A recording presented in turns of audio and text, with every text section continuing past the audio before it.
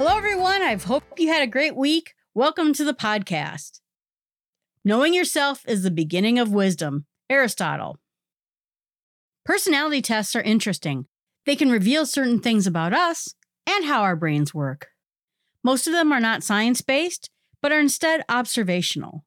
There is one personality test that has any scientific backing, and that is called the Big Five. We're not discussing that one today, but that one does have some research behind it. Keep in mind, though, just because it's observational and not scientifically based doesn't mean they're untrue.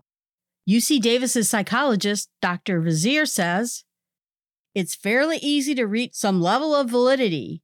If I were to ask you to make a questionnaire on extroversion, you would probably do a pretty good job," she says. "It's because we are all judges of character, and we often do well at intuiting whom to date or hire or who we are. If the process seems confusing, or if the question veers into abstract, that's a red flag. Personality is not that mysterious." There are often others who scoff at personality tests and even call them dangerous. Of course, mistakes can be made, and there are limits in place to how much personality tests can tell about ourselves. They are based in opinion of the writer. They do have some biases built into them, but they also can be valuable if put into their proper perspective. They point out aspects of our personality that may give us insight of how we work and how we think. Today we'll talk about two tests and specifically speak about what motivates you to act. Since we've been working on goals and trying to put things into action, personalities are often double-edged swords. Our strengths are reflections of our weaknesses. Maybe you're very nice, but maybe that also means you get walked on by others. If you're highly skeptical, that means you have a keen mind and are able to sort truth from not truth. But it might mean that you're tearing down good things in your life because you can't find any evidence or validity in them from other sources. The key is to take your strengths and push them. Then take your weaknesses and try to reduce them. Can you be nice without being taken advantage of? Can you be creative and ordered? Try to take all those different aspects of yourself and sharpen them. Two tests that we will discuss will help us move towards our goals. At one point, I was pondering why it was I was able to help customers do any tasks. I was diligent about getting them done. But why is it I can't get myself to exercise? Simple things just for myself. I also noticed that when a friend would ask if I could help them garden or work on a project, I would jump at the chance of doing it. But I would never garden for myself. What was that? I was trying to figure out why it was that I'm so good at some things and so terrible at others. I just realized it's because someone else is asking me to do it.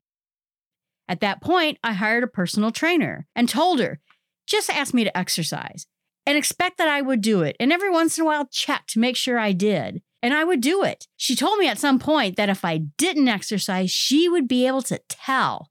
And I said, never tell me if that's true or not. Those words that she said put me on the right path to motivation. This was a few years before Gretchen Rubin came out with her book, The Four Tendencies. The indispensable personal profiles that reveal how to make your life better and other people's lives better too. I am very into this book. Spent a great deal of time in her community on her website. Really loved the information that it gave because it made something very clear to me. That I do things because other people ask me to do those things. But she explains how this works and how to really dig into this personality type to make it work. She got into her theory by observing people who were able to get things done and other people who were not. People who were able to do certain things but not other things. She said, as I considered these questions, I tried to make sense of certain patterns that I saw. So many people told me I can take time for other people, but I can never take time for myself. Other people told me I don't make New Year's resolutions because January 1 is an arbitrary date. And still others tell me when someone tells me to do something, I immediately don't want to do it. She goes on later to say, by asking one simple question, how do I respond to expectations? We get insight into ourselves. When we look at how other people respond to expectations, we understand them far more effectively as well. Knowing our tendency can help us set up situations in ways that make it more likely we will achieve our aims. We can make better decisions, meet deadlines, meet our promises to ourselves, suffer less stress, and engage more deeply with others. This was really true for me. When I started reading her book and realizing how her scheme fit into my life, I realized how I could really not only succeed with my own goals, but help my friends and others around me succeed at theirs, because now I understood them better. She breaks up all tasks into two different types of tasks. Outer expectations. Those are things like going to work, doing your homework, going to the doctor, getting a request from a friend. Then there's inner expectations, practicing meditation or cleaning your house or exercising or eating the right foods, things that are intrinsic or inside of us. Then she breaks people up into 4 personality types. The first one's upholders. Upholders are great. They just write something down and they do it. They can do resolutions. They can do tasks for themselves and for other people. They just really take to things. But on the downside, sometimes they won't take on new tasks because they worry about the obligation. They know they will uphold it. They know they will obsess about it getting done. And it could become quickly overwhelming to do everything that you have as expectations for yourself. Then there's questioners. Questioners question everything. They'll do something if they think they understand it correctly, if it meets their own standard of truth. When I first heard about this theory, I thought I was a questioner. I question everything. A downside of this personality can be that they can talk themselves out of doing something that's really working for them because they can't find evidence that it's truthful. It's good to know the truth, but sometimes a little bit of fantasy can help us get through life too. Then there's obligers. They meet outer expectations but struggle with inner expectations. Obligers will do anything for anyone. They will have no problem when someone is expecting them with a deadline or something to do, but they would struggle to do the very same activity for themselves because there's no expectation, there's no oversight, no accountability, and they can just feel burned out and overworked and sometimes, quite honestly, being taken advantage of. This is where I fit in. I used to think knowing the truth about things motivates me, but instead, obligation motivates me, knowing that someone is expecting me to do something. That will get me in line right away, no matter how much I understand it or don't understand it. My endless questioning and learning was just a form of procrastination. There's also something called obliger rebellion. I think that comes along, at least it does for me, when you feel like someone may be taking advantage of your ability to accomplish things for other people. You always come through for them.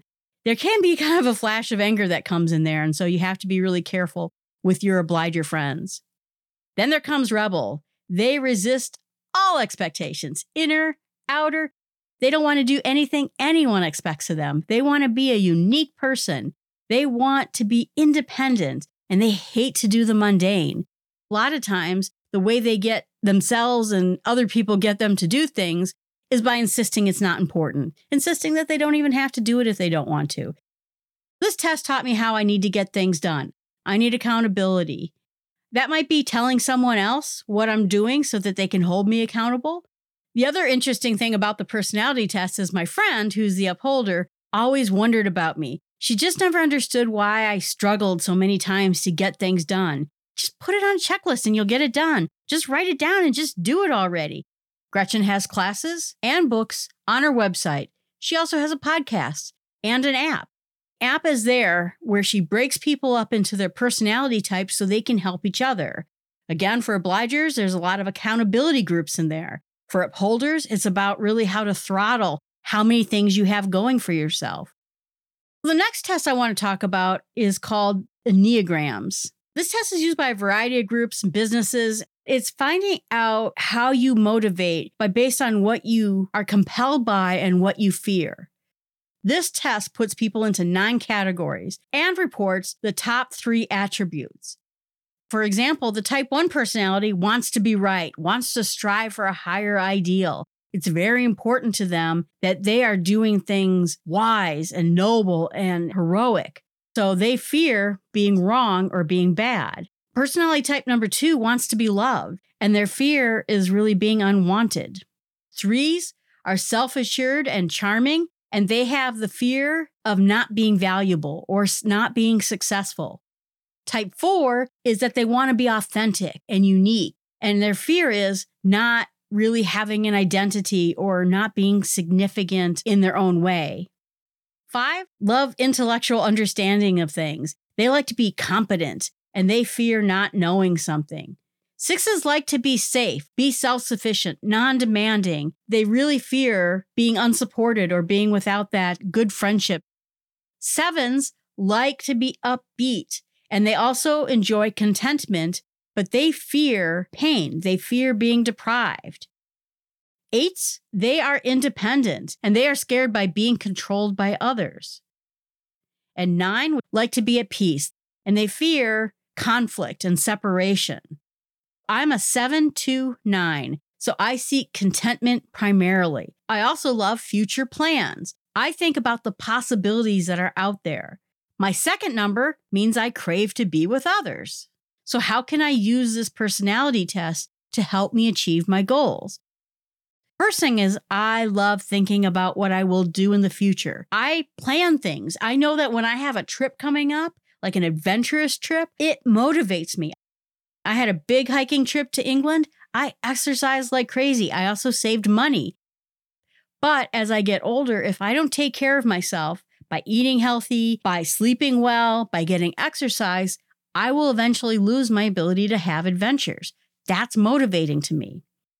Number 2, where I crave being with other people and having great relationships. And so when I look at that, I want to think of all the fun things I will do with my friends in the future. But if I can't do those things, I could be left out. You'll have to take the test on your own and determine what could be motivating to you. Our last personality type, since you don't really need a test, are chronotypes, which have to do with whether you are an owl or a lark. And I know for years this was highly controversial. Scientists didn't used to think that night owls and larks existed. It was just a matter of laziness.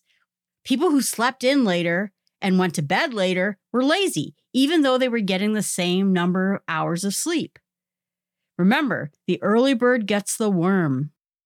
Morning people, or larks, are able to just get a ton of stuff done in the morning. They're able to just get up and exercise and do things before work. It's really pretty amazing. But you also have to realize that by early evening, they're spent. They're ready to relax and watch TV or read a book. They like to go to bed earlier.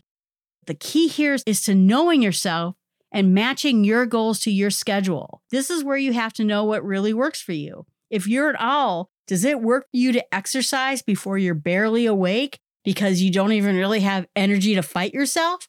Or do you prefer to do it in the afternoon? You're a morning person.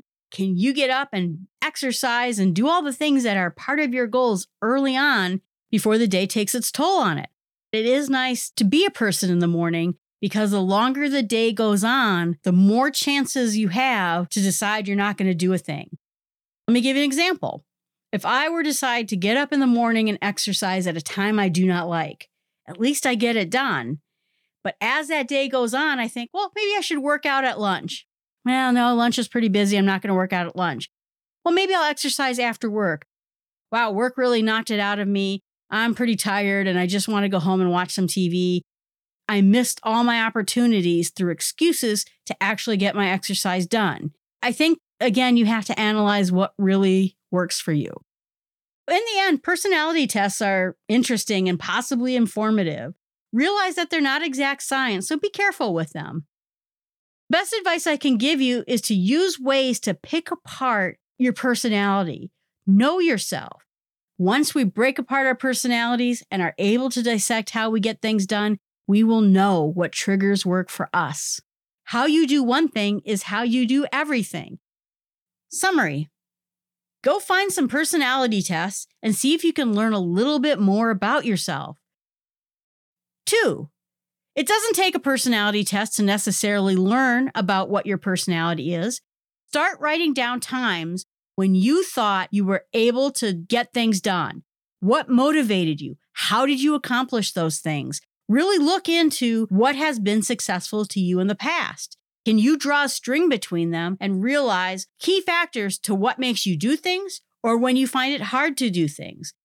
Just by observing our own life, we should be able to come to conclusions about ourselves. 3, once you've taken some personality tests, jot down those key factors that really made sense to you.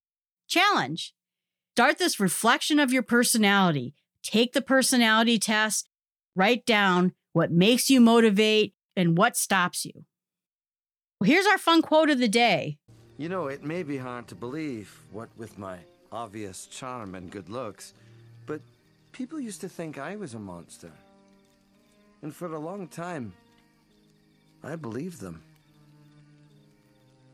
But after a while, you learn to ignore the names that people call you, and you just trust who you are. That is from our wise green fellow, Shrek. And what Shrek knows is that when we learn our personalities and we learn about ourselves, not only does it empower us to be ourselves, but it also stops the people who are trying to bring us down by telling us things that are not true about ourselves, and we can fend them off. Thanks a lot for listening. I hope you're enjoying the podcast. Please give me feedback, leave a review, tell your friends, join any of my social media, and let me know how you're doing. Are you able to pick a particular task that you've been working on? Have you learned to say no? Thank you and have a great week.